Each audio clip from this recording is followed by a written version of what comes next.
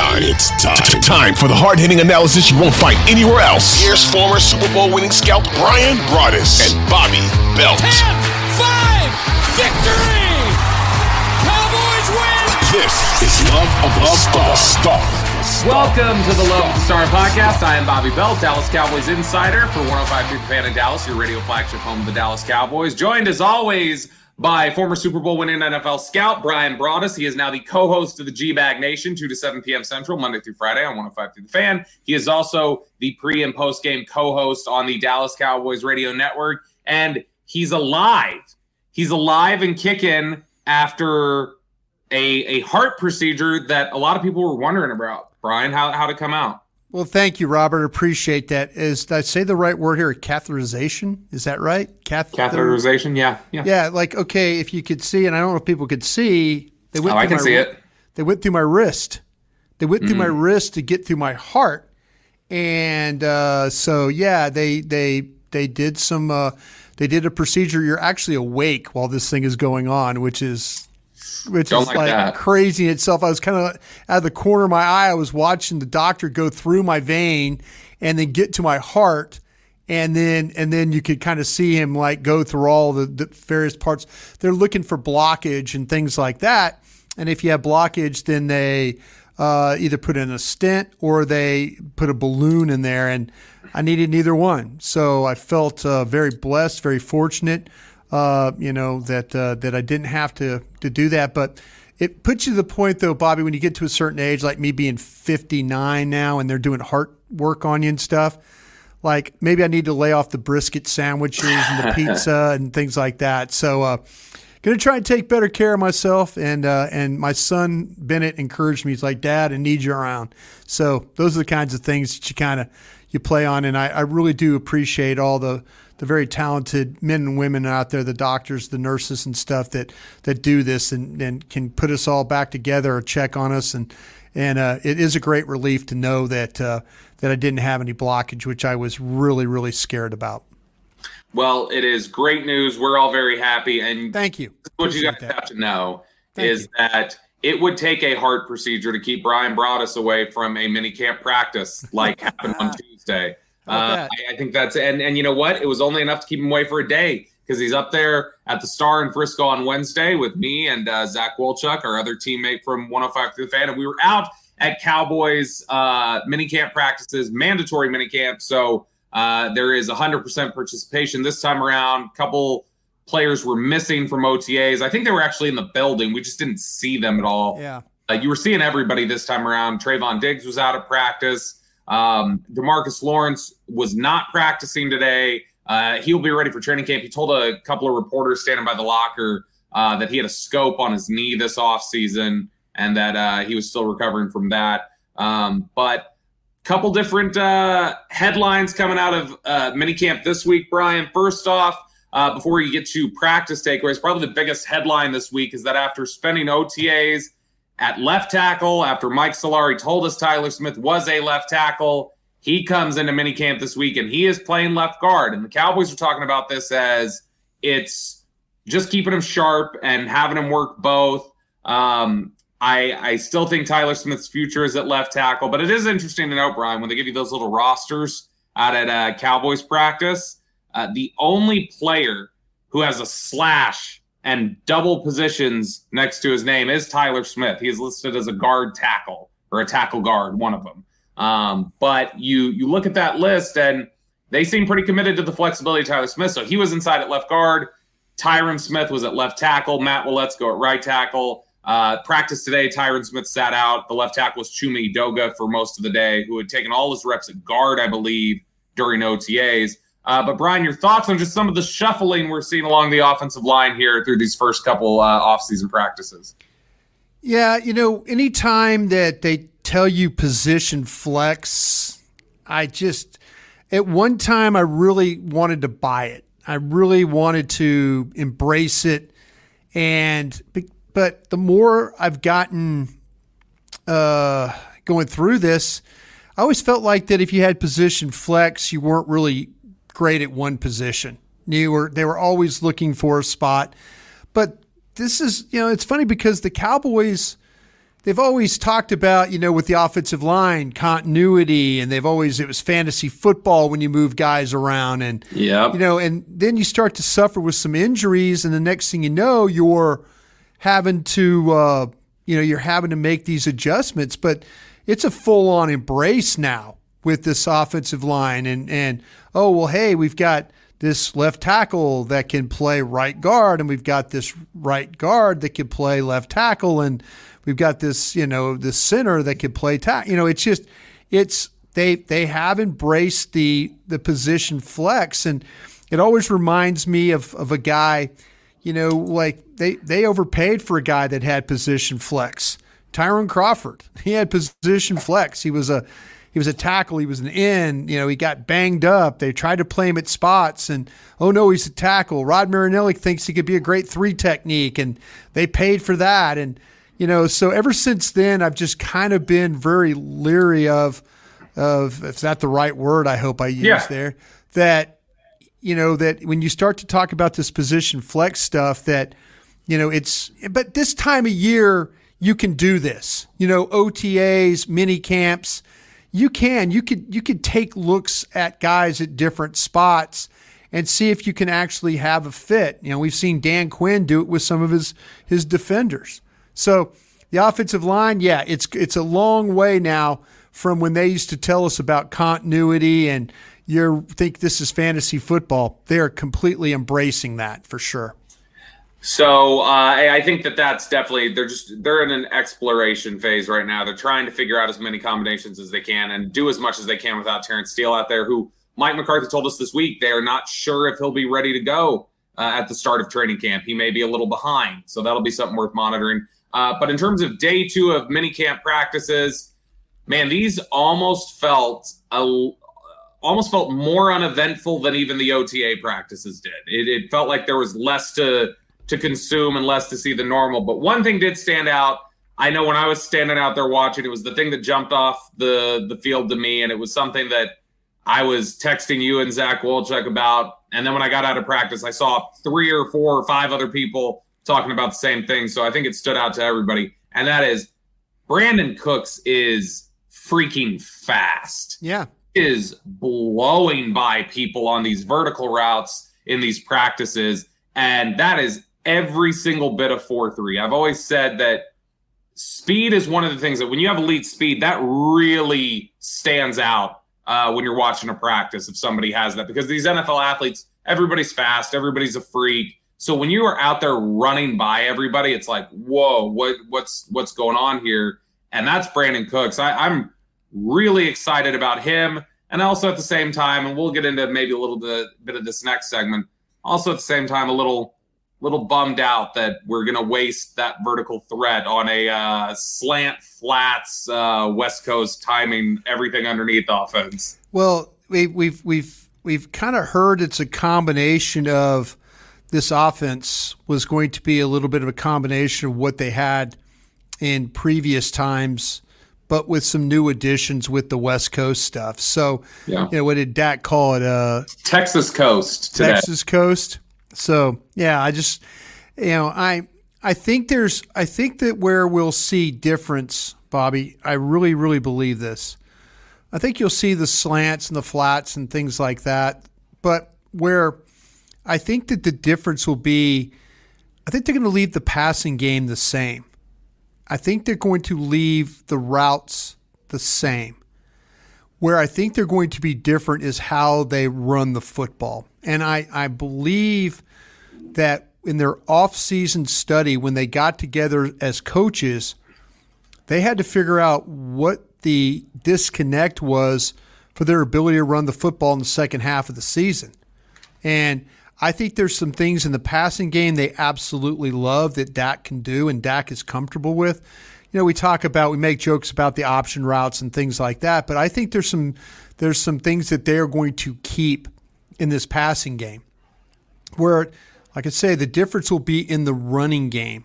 And so, if taking Brandon Cooks on a vertical route because they know he can run by any corners that he plays against, and they don't try that, then that's that's scheme malpractice right there. And I don't think they want to commit scheme malpractice. I think they want to find ways.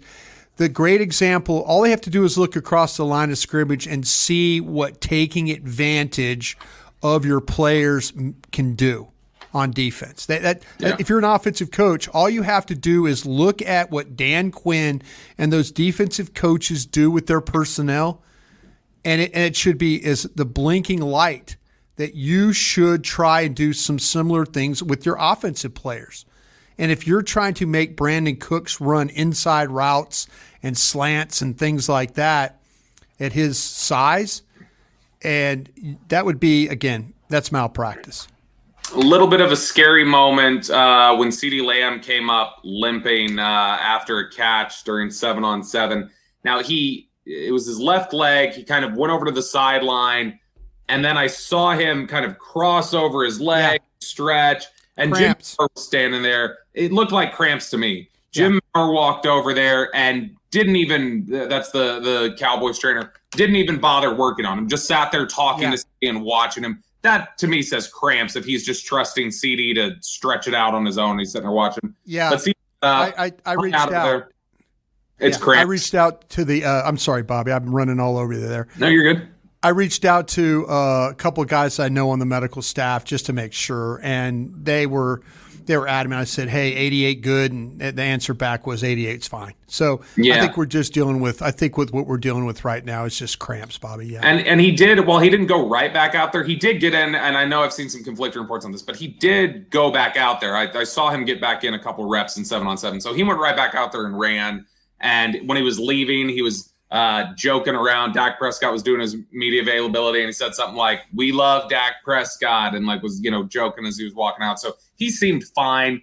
So I know there are going to be some questions about CeeDee Lamb, but he looks to be okay. Anything else stand out to you while you were at practice today? Anything that people were way guys were being used, or some of the things you saw from different players? Yeah, I wrote a couple down, Bobby, because because I have the radio show, I only really get to watch an hour of practice. So what I try to do in that period where they're working on scheme and down and distance breakdowns and things, I was just trying to kind of chart some things.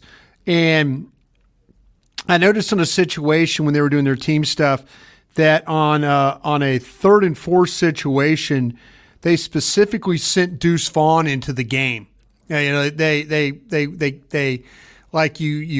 ready. The play's over. It's and you hear the down and distance 3rd and 4. You hear them say that, and then you immediately see Deuce Vaughn run onto the field and then get into the huddle. He only ran like a little check route, a little spot route, and then actually got corrected afterwards because he didn't get deep enough, on the routes. His base for it wasn't very good, and they were kind of getting on him, and he needed to get a little further and get his base a little bit better. I also noticed when they went 4th and 3, and again, this is no Pollard playing. So if they get in a situation where it's 4th and 3, and Ronald Jones now gets sent onto the field, and then they run a flood route to the right, and to get the first down out of the slot, going to the right. Dak kind of moves the pocket, and they throw the ball, kind of a sprint right option route, what I would call it, but they get the first down that way. So I was just trying to kind of keep an eye on what they were doing. Diggs playing at the right corner, watching him do that, watching Gilmore play the left corner. I was trying to kind of get a gauge of how much Deron Bland was playing on the outside as opposed to the inside. It looked like that he was doing a lot of that. He was even looking a little bit at some of the blitzing that they were doing. And then, the couple reps that Dante Fowler was in that they blitzed, you call it fire zone, where you drop the defender and blitz a guy and you try and cover for the blitzing defender. And so that was Dante Fowler a couple different times dropped in coverage there. So just kind of trying to pick up little pieces here and there. It looked like that Neville Gallimore got some work with Oso Diggy-Zua at the 1 and the 3. I saw Cox getting some work with the 1s also on defense there. So, they're trying to get some of these guys involved in the action.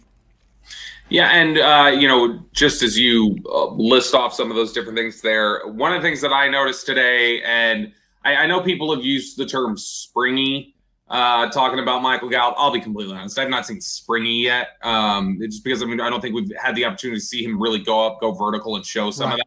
But what I will say is I see clean movement from him. Like, I was watching him run stuff in 7-on-7 today, and he just looks to be moving more confidently, moving more fluidly. That, I think, is a really positive sign. And I think you're seeing so far a couple of good practices. Now, it's not the be-all, end-all, because we saw good practices from him early in training camp last year, but I think you're seeing some positive stuff from Jalen Tolbert. And, Dak Prescott talked about him today and said, he's worked on a lot of stuff, and you can tell he feels more comfortable than he did last year. During these OTAs and this mini camp practice, have they stood out to you at all, Gallup and Tolbert, or have you taken notice at all of how they're looking? Yeah, a lot of it, Bobby, is like I say, that period I get to watch is there's no competition for the ball. The guys are running routes, and then Dak might hold the ball a tick or two longer, and then he throws the ball to somebody breaking inside, but there's no real competition there. I'd say the advantage that Tolbert has now is this time last year, he wasn't practicing at all. So the OTAs, the mini camps, I feel like that he was losing those reps, and then they tried to throw him into the deep end of the pool last year at training camp, and I don't think he really grasped what he needed to do assignment-wise, and when he, this year he is getting more work. This year he is feeling more comfortable. This year he's practicing. He had the opportunity to go into the Dak yard and work with Dak a little bit and get some reps there and have an understanding of route combinations. And if this thing is a completely different offense, which again I said earlier, I don't think it is. These receivers, it doesn't look like there's guys that are out there busting right now and things like that. But I think we're just at the very, very the infancy of what we're going to see. But it's good to see. Gallup out there. This is an important year for him. It really, really is. Yeah. They can't afford him to have the type of season where his numbers were similar to Noah Brown's. I mean, you look at Gallup last year, and second receiver, his numbers were very similar to what Noah Brown's were. And yeah, Noah Brown won you the Cincinnati game. We've documented that a bunch. But if his numbers, if Michael Gallup's numbers are comparable to the fourth or fifth receiver on this roster, there's going to be some decisions that are going to have to be made going forward. Yeah, and I think honestly, you could make a pretty strong case that for the entirety of the season, or the entirety season that they were available, Noah Brown may have been a better player last year than Michael Gallup. Michael Gallup just was not very good last year. Not the same guy. And he worked extremely hard with him and Britt Brown to try and come back. I don't think the confidence was very good, especially at the beginning. But there were a lot of games where Michael Gallup had a 0 for yards next to his name. Far more than what that football team needed. Yeah, you can't have him doing that, especially, after the financial investment they made him. One more thing before we transition over to some of the stuff that was said in the media on Wednesday. I know we kind of touched on this last week, but any concern that the health limitations that have kept Luke Schoonmaker out of some of these practices could present a similar dilemma to the one you ran into last year with Tolbert? That's a good question, because I actually was looking for him today and he was practicing. He was down on the JV field. He wasn't in a boot and all that. So at least he was out there working. Linda Wells had him in the drills and things. Yeah, my hope is he was out of 7-on-7, by the way. He was in the just the early practice that I saw. The early practice that I saw. Yeah, and that's why I was just letting you know, just so you know, 7-on-7, he did sit out. He did Jugs machine. Yeah. Well, I hope not, man. I hope not. I don't feel like that, that it's, they need him. I mean, I'm the guy I think that's kind of been the champion for him, being out there, being a starter, being a guy that when they get in 12 personnel, he's on the field. He stays on the field because he can receive the ball. And, I think he is a little bit of an underrated player when it comes to catching the football. So if this plantar fasciitis, if that turns into something long term that limits the amount of work he gets, boy, that's going to be a big blow to this offense, in my opinion. You're listening to the Love of the Star podcast. The Love of the Star is an Odyssey podcast. You can find it on the Odyssey app or wherever you get your podcasts. Hey, Rob Bradford here. I have set out on a mission with my good friends at FanDuel to prove what I have known for some time. Baseball isn't boring. Now I have a daily podcast to prove it with some of the most notable people in the baseball world, screaming baseball isn't boring from the mountaintops, or at least agreeing to come on our show. Players, managers, GMs, and yes, even the commissioner of baseball, Rob Manfred. It has been a constant wave of baseball's most powerful voices. So join the revolution. Subscribe and soak in Baseball Isn't Boring. Listen on your Odyssey app or wherever you get your podcast. You'll be glad you did. All right, guys, I got to tell you really quick before we go on to anything else about our wonderful partner here at Love the Star. It is Boomer Jacks. I've been telling you guys about them for several weeks now. Brian and I both have. We love seeing you guys send us those photos on social media of you guys hanging out there, enjoying a cold beer, enjoying some wings or a burger or whatever else. It warms our heart, and I know it warms Boomer Jack's heart. We're glad that you guys are enjoying it as much as we do. I keep telling you guys specifically about Tuesdays and Wednesdays because Tuesdays are half-price bone-in wings, Wednesdays are half-price boneless wings, but they've got great deals the rest of the week as well. Drink special starting at $3, $15 buckets of beer, and it is the coldest beer anywhere around, and it's just the perfect spot for whatever you're looking for. If you're looking for, a happy hour spot for you and your coworkers, Boomer Jacks is perfect for that. If you're looking for a nice dinner spot for the family, somewhere to unwind, it's a great spot too. My kids love tableside s'mores that they bring out there. If you're looking for somewhere to watch the game, Boomer Jacks, man, wall-to-wall TVs. And I mean that literally. The TVs fill up the walls at Boomer Jacks. You are going to be so glad you went there. There are 17 DFW locations. You can find yours by going to boomerjacks.com. That is boomerjacks.com. All right, Brian. So Dak Prescott and Mike McCarthy both spoke to the media on Wednesday. And Mike McCarthy had some interesting things to say. Todd Archer had asked him, Todd Archer from ESPN had asked him, what is it that you've learned about Dak this offseason? And it turned into what initially just started out as like kind of generic statements and stuff he had acknowledged he already knew about Dak, like, well, you can't ever give him too much. He really attacks it head on, that kind of a thing. Turned into some interesting comments about his vision of what he wants Dak's role or hand or influence to be in the offense. Mike McCarthy had noted, he said that he himself did not want to be thought of as any sort of a quarterback guru. That wasn't anything he was striving for, or an offensive guru. That what he wants is smart, Hall of Fame caliber type of quarterbacks. And he thinks the best way to do that is to get the quarterback to embrace it and own the offense, was the phrase he used. He wanted them to own it and make it their own. And he even used this analogy of, or used this instance of, they were in a team meeting recently and they have a pass play in their plan called Duquesne. And that's the way that it's pronounced, is Duquesne. But Mike McCarthy said that they call it Duquesne, like they'd always called it that, even though it wasn't pronounced that way. Would refer to it as Duquesne in play calls, or Dukes. So he said Dak had brought that up in a team meeting, said, well, what are we going to call it? And McCarthy drew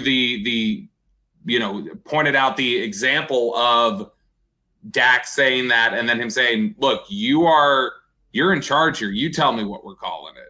Like, this is going to be your offense. You're leading that huddle. So what do you, and Dak said, well, I'm calling it Duquesne.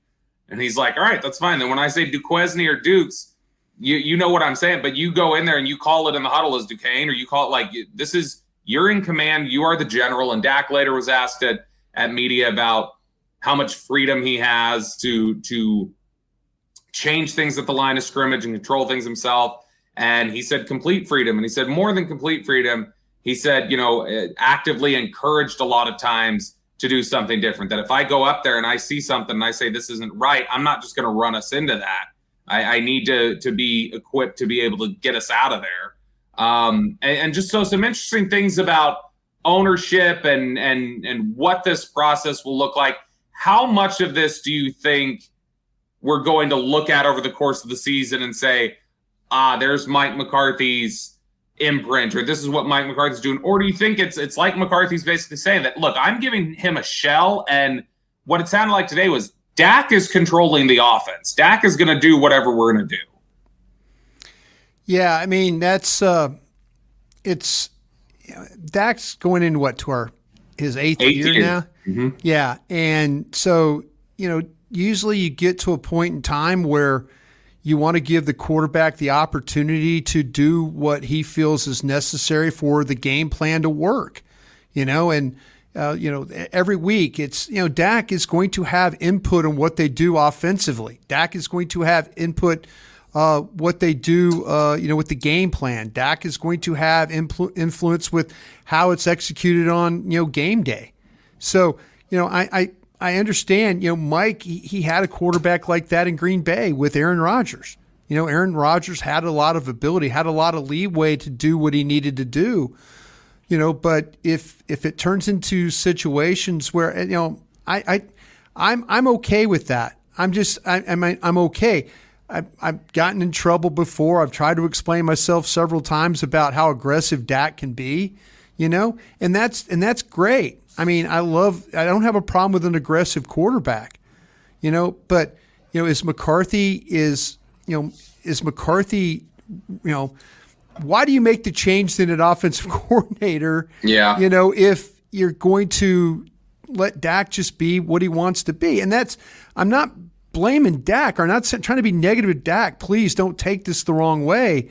I'm just saying, that to me, the Kellen Moore situation and all that, the way it is, the way it went down, McCarthy clearly said, hey, there's some things we have to do differently here. But he's also, going to continue to give Dak that leeway. And, if I thought he was taking over the play calling and all that, he's going to be a little bit more control on, on how the game is going to go. But if he's willing to give Dak, that's fine. Dak's a veteran quarterback. Dak's been through the wars. Dak's done a great job in a lot of these games, getting him in the right play, getting him out of bad situations and stuff like that. It's just surprising to me that McCarthy would want to take over the play calling, but then, still give Dak a bunch of leeway to do whatever he wants to do. Or did I read that the right way? Did I answer? Yeah, no. I think that's I think that's essentially what was being said. And some of that may be rhetoric.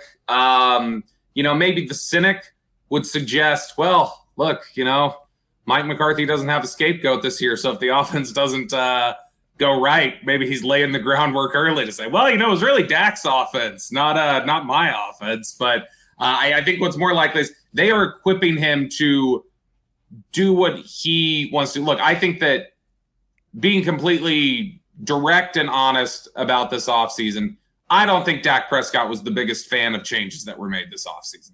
I don't. Yeah, I agree with you on that. I think an olive branch that probably has to be involved there is we're not going to micromanage you so much. Like we're still going to empower you to do what you feel is right, because that'd probably be really difficult if you moved on from guys that he really liked. He really liked Kellen Moore. Doug Nussmeier was something that I think that was a move that didn't make your quarterback very happy that you moved on from him. And I don't think he's the type that would ever say it like that publicly, but I think flat out he was probably pissed off that they did that. And I think that something that extends to him and is something that meets him a little ways, like, hey, I'm coming in here, I'm trying to do this and this, but I just want to give you the tools to do what you think is best and what you think you can do. And I just think that's kind of where they're meeting in the middle. But I thought it was a fascinating thing that they were talking about today. And one other line that I thought was really interesting, because you said clearly there were things Mike McCarthy wanted to change from Kellen Moore. Maybe it was just in a long 2-minute answer, he just said something a little flippant and he didn't mean it this way. But I did think it was interesting. At the very end of one of his answers, and I'm paraphrasing a little bit here, but it was something to the effect of Mike McCarthy said, and now we're finally going to be able to run the offense that we've wanted to run. And I think that's an indication that the last 3 years, and even the last 2 when they've had a lot of success, they clearly were not running the offense Mike McCarthy wanted to run. Yeah, and I just believe that I think there's going to be a lot of the passing game is going to be very similar. I think there are going to be some major changes in how they run the football. That's where I think. And then if the running leads to the passing, there's some things that Dak is totally comfortable with. I mean, this offense had some success throwing the football. It really did. If you broke it down, the failures they had were running the ball in the second half of the year. And you could talk about Zeke. You could talk about, what happened with Steele. There's a lot of things you can point to, but it's happened 2 years in a row. It's happened 2 years in a row. So I think you talk about the olive branch. I agree with you. I think there's some absolute, Dak is like, well, why do we do this? And why do we do that? And rightfully so. I mean, the guy had some success in a lot of what they were doing scheme wise, but Mike McCarthy, he made this to me, this is a personal decision, but hell, it was probably a personal decision for Kellen Moore. Kellen Moore probably was looking to get the hell out of here too. Maybe he had enough of Mike McCarthy. Maybe he had enough of Mike McCarthy, saying, well, why are you doing this? And why are you doing that? And then Mike McCarthy saying, well, I'm the damn head coach, So, hey, finally the offense. See, that's a little disturbing to me because if I'm Mike McCarthy, offensive-minded coach, if I see something I don't like, I am stepping in there and telling Kellen Moore, damn it, we're not doing that anymore. You need to think about it this way and not this way, instead of just letting things go on until the end of the year. And it's like, listen, I don't like you. You don't like me. Let's part ways. Fine. Kellen Moore got a job like minutes after he got out the door here. You don't think he was on the phone during the season working on ideas or places to potentially land? He was probably getting the vibes him and McCarthy were done. So I don't know, man. I hope, and I keep saying this too, and I'm sorry, folks, I'm a broken record when it comes to this, but they've changed a lot of offensive coaches. They've changed a lot of them. Maybe this year it all comes together offensively, and they get over the hump on some of the faults that they've had. But if it doesn't, and then well, what's going to happen? Well, maybe this offense would be good 2 years from now or 3 years from now.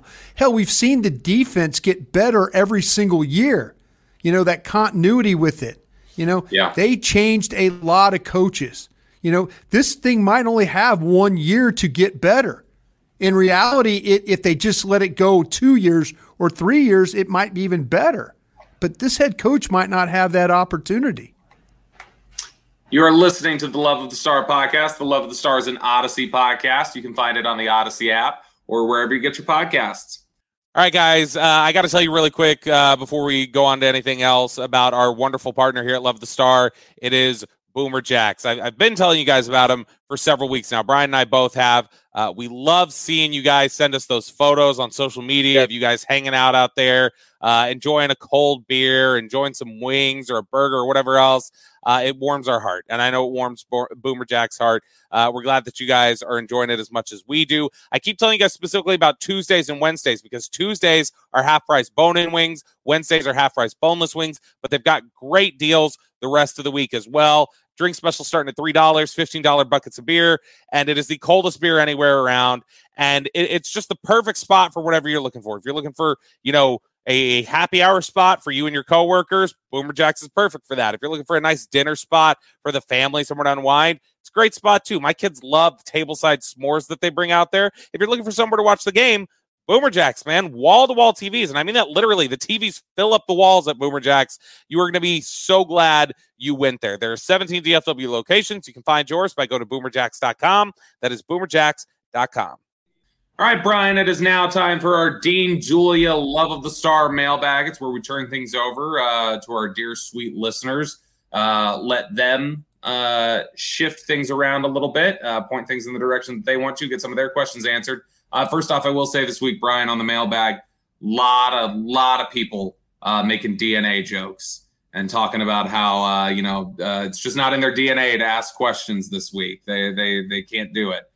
So you've welcomed the flood of DNA jokes after you said you never want to say DNA again. First question here from Terrence Watson. Outside of Neville Gallimore, who can you see as a surprise cut or trade on this roster? And by the way, I think Gallimore's a great name. Gallimore is, if he's on the 53-man roster, I'm trying to remember what the exact playing time marker he hit over his first few years was. But he is now eligible for a specific bonus that exists within the CBA, that if he is on the roster, the 53-man roster on the first week of the season, he is due an extra $1 million bonus. So there is definitely some pressure, I think, for him to perform, because the team's going to say, not only do we need to see it from you, but if you want to get this bonus, we're going to have to pay extra than we were originally planning to have you here. You need to step up. So I do think Gallimore's an interesting name to watch, and one, a guy who I think has come into this offseason program in a lot better shape than he did last year. But Brian, is there anybody who stands out? I know we talk a lot about Jabril Cox could be somebody that could be in jeopardy in certain situations, or maybe Kelvin Joseph. But is there anybody else maybe we're not thinking about so much, or somebody you think really needs to step up and be at risk? Yeah, Bobby, we had this discussion on the G-Bag Nation today on 105.3 The Fan, and we're taping here on, Wednesday night, right? Mm-hmm. Is that what we're doing? Yep. This is the discussion we had on the G-Bag Nation, and it had to do with the running backs. And if the group doesn't improve behind Pollard, say that with Davis, and I think Davis is going to get a fresh start here with the new coaching staff and all that. I absolutely think, with the new offensive coaches, the running back coach, and, I think he's going to get a fresh start with the play caller and all that. Yeah. So we'll see how that plays out for him. We believe, and we're all talking as a group, that if the Cowboys are going to make a move at running, if they were potentially they didn't see what they wanted at running back, that maybe they take surplus offensive linemen or defensive linemen and use that as a trade for possibly a young running back. So I would keep an eye on something like that. Again, not talking to anybody in the organization about this, but to me, look at all the young linemen they have. I don't think they're going to be able to keep all those guys. But if they make a deal to get help at running back, and it's because they didn't feel like in 3 preseason games and all those training camp practices that there's somebody suitable behind Pollard. And, I think Davis can play. I mean, I really, really do. But I just am curious if they don't feel like that him or Jones you got Deuce Vaughn, but do you need another? Do they need another veteran back to help? That's where I think that they would use a surplus of one of these offensive linemen or one of these defensive linemen, and it might even use one of these defensive backs. Might be a possibility as well. Question here from Ryan, and it's sort of similar probably along the same type of question we just asked. Who is the highest drafted Cowboy from the rookie class you could see realistically being a training camp cut? They don't always carry all of their draft picks through to the roster. Usually a 7th or 6th round guy will get cut. In the very rare instance, you'll get a Skylar Green out there, Ryan, who gets cut as a 4th round pick. But I don't know. When you look at the list, I'll run down the list for you real quick, Brian, just as a refresher. 1st round, Mozzie Smith. 2nd, Luke Schoonmaker. 3rd, DeMarvion Overshown. 4th, Junior Fehoko. 5th, Asim Richards. 2 6th-rounders, Eric Scott and Deuce Vaughn, and 7th-rounder, Jalen Brooks. A quick look at that, I would lean towards the highest drafted one that could potentially be cut would be Eric Scott, who was picked 178 out of Southern Miss. And that's just if the defensive backs really step up and some of these veterans that they have there. But, Deuce Vaughn and Jalen Brooks, they could be guys that get squeezed out of the roster. I don't necessarily think it's likely, but they could absolutely be guys that are in contention there. But for me, Eric Scott would be the one who I think most reasonably could. I think Asim Richards and above, you're looking at guys who are making this team.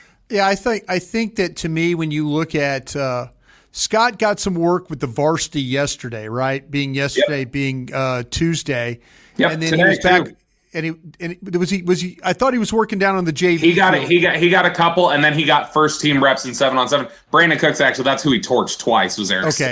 Okay. So that's why you're saying that maybe, hey, there's no shame of getting torched by Cooks the way. Well, no, it's not even necessarily because he got torched. It's just because if you look at, let's say Kelvin Joseph steps up like he needs to, you've got. What if they play Kelvin Joseph at safety though? Yeah, see, they've got a couple of guys.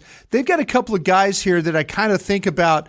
That they play that dual role of Mukuamu was how many guys are they going to have that are going to be dual safety corner type guys? Mukuamu, Joseph. I mean, how many guys like that do you carry? Yeah. So I could see what with what you're talking about with Scott. The fact that they gave up a next year's selection for him, they see something in this guy. So they are going to give him every opportunity to fail. I think if it was me, that the guy that likely would be released would be Brooks, just because it's the last. But they're going to protect their draft here. I think that it's just a position that's going to be hard for a rookie to make this team as a wide receiver, unless he shows up great on special teams and stuff like that. That would be. I think everybody else. What about Fehoko? They've got a lot of, those. Do they have enough depth? I mean, like I say, the question. I was on Cowboys Break today, and we were talking about the depth behind Osa. Is there enough depth behind Osa to be? Is it Golston? Is it Gallimore? Is it, I could see them moving on from Gallimore if they felt like Fehoko was just as good, right? Absolutely. And Fajoko's the guy who, when he's been out here at these practices, we're talking about Junior Fehoko, the defensive tackle. Junior Fehoko, which, by the way, I was talking to Simi Fehoko in the locker room today. Yeah. And I found out Simi is Simi Fehoko Jr., so technically, we do have two Junior Fehokos in the locker room. Oh, there you go. Semi. But there you go. When you look at Junior Fehoko and watch him in some of these practices, they have put him hand in the ground edge rushing. They've stood him up and rushed. Yeah. They stood him up and rushed him up the A-gap, and they've had him play 3 technique. They're having him do a lot of different things. And when you talk to people around the team, I think you're hearing there's a lot of excitement from Dan Quinn specifically about him. I think that Fehoko absolutely could be a guy that pushes somebody who would normally be secure on the roster off of the roster. And so I don't think that that's a bad one to suggest at all. Nope. Here's one for you from our old pal, Dean Julia. Brian, is it finally time to move off of CJ Goodwin and have someone take that special team star role? Who are some guys that can take that role and step in and succeed immediately? Look, I think if CJ Goodwin gets pushed off this roster, it's probably because you're trying to protect Kelvin Joseph. Yeah, I don't see C.J. Goodwin going anywhere, though, really. I mean, I tried to move on from him during training camp last year. He didn't look like the same player, didn't look like he was covering as well. In the preseason, he just didn't look as good, but then the regular season, he kind of shows up. So, I think as long as Bones Fossil has that, that whistle around his neck for the special teams, I think C.J. Goodwin is always going to be on this team. It's just a matter of who the others are, competing with him. Are there two younger? Like I say, do they need to keep Mukuamu? Do they need to keep Joseph? I mean, the one thing that Kelvin Joseph has proved he can do is play special teams. Mm-hmm. So, if they feel like that they could do without Goodwin, I don't see it. But if they feel that way, those are the kind of guys I think would be the guys to step up and take the role. Last one for you here from Kobe, and kind of ties into the tight end discussion we've had today. Your best bet, who is tight end 1 week 1? Tight end 1 week 1. I think it's probably going to be Ferguson. And then I think to me, I want to throw, I think that Schoonmaker is going to play a big role here. But I think they're going to have to kind of figure out what that role is going to be. The 12 personnel stuff, the blocker, all that. I think they drafted him for a purpose. I want to sit there and be real cavalier and say it's going to be him. I don't think he's initially going to start, but I'm going to think that they're going to figure out by the third or fourth week that it can really, really help them in the running game, and he's better. He might even show this, though, in training camp. He might even show in the preseason games. He could block, he could catch. He's a not come off the field guy. But I think it's going to be Ferguson, and then we'll see what they do with Schoonmaker and Hendershot as the preseason rolls on, and then as we get into the regular season. I think obviously they're going to play the two tight ends a lot, but I think they use a lot of 12 personnel. What I've seen these they do so far, they do, yeah. And so I think you're right. It's probably Ferguson to open the season, but I think by the middle of the year it's probably going to be Schoonmaker, just because I think that he's going to force his way super productive. And I will say this, I'll throw this in there, and I know I've mentioned this before, and I don't know if you've taken notice of this, Brian, throughout these practices. Dak Prescott has had long, extended communication with two guys during these practices that I've seen consistently. It's Brandon Cooks and it's Jake Ferguson. Ferguson and Dak Prescott are talking all the time. Now, is that a sign that they're not on the same page and they need to communicate a lot? Or does that just speak to Ferguson's really eager and or that Dak is taking an interest in trying to connect with him? I think that it's just interesting to see. Cooks is clearly going to be a new starter. And with Dalton Schultz leaving, Ferguson has a chance to be a new starter. So it's just made me go, okay, is Dak trying to connect with two guys that he thinks are going to be new in the starting lineup? Yeah, I think to me that Dak always communicated with Dalton Schultz too. There were a lot of times where Dak and Dalton Schultz were always talking to each other. So maybe that's the new thing that Dak knows he's going to have one of these tight ends step up and make plays. I think you were out there at practice. You may have been watching the JV squad, though, when this happened. This was last week at OTAs. Dak was on a rollout, and he was looking for Ferguson, and he had to throw the ball to, I think it was Simi Fehoko. And as soon as he throws the ball and releases and the play ends, Brian, he turns back around and looks at Ferguson, and he starts just going like this. Yeah. And he's showing him like, you got to go outside. Yeah. He's like you. And so Dak was coaching him up like, dude, I was looking for you. This is what you need to be doing. So a lot of communication there. But that's what June is for. It's for ironing out some of these things. And then that's what it will be for. And we will be here for all of it, talking about all of it with you. We got one more minicamp practice to go. Brian, will you be there? Or are we I will be there. Yeah, I'll be there. We'll be back in attendance tomorrow. Hopefully have another show for you this week. And then it is the lull period until we get to training camp. And Brian and I will be out in Oxnard once again this year. We'll be bringing you stuff from the hotel room or maybe the tennis courts. Who knows? We'll figure out a way to make it happen. But either way, we're excited to bring that coverage to you. For Brian Broaddus, I'm Bobby Belt. We will talk to you guys next time.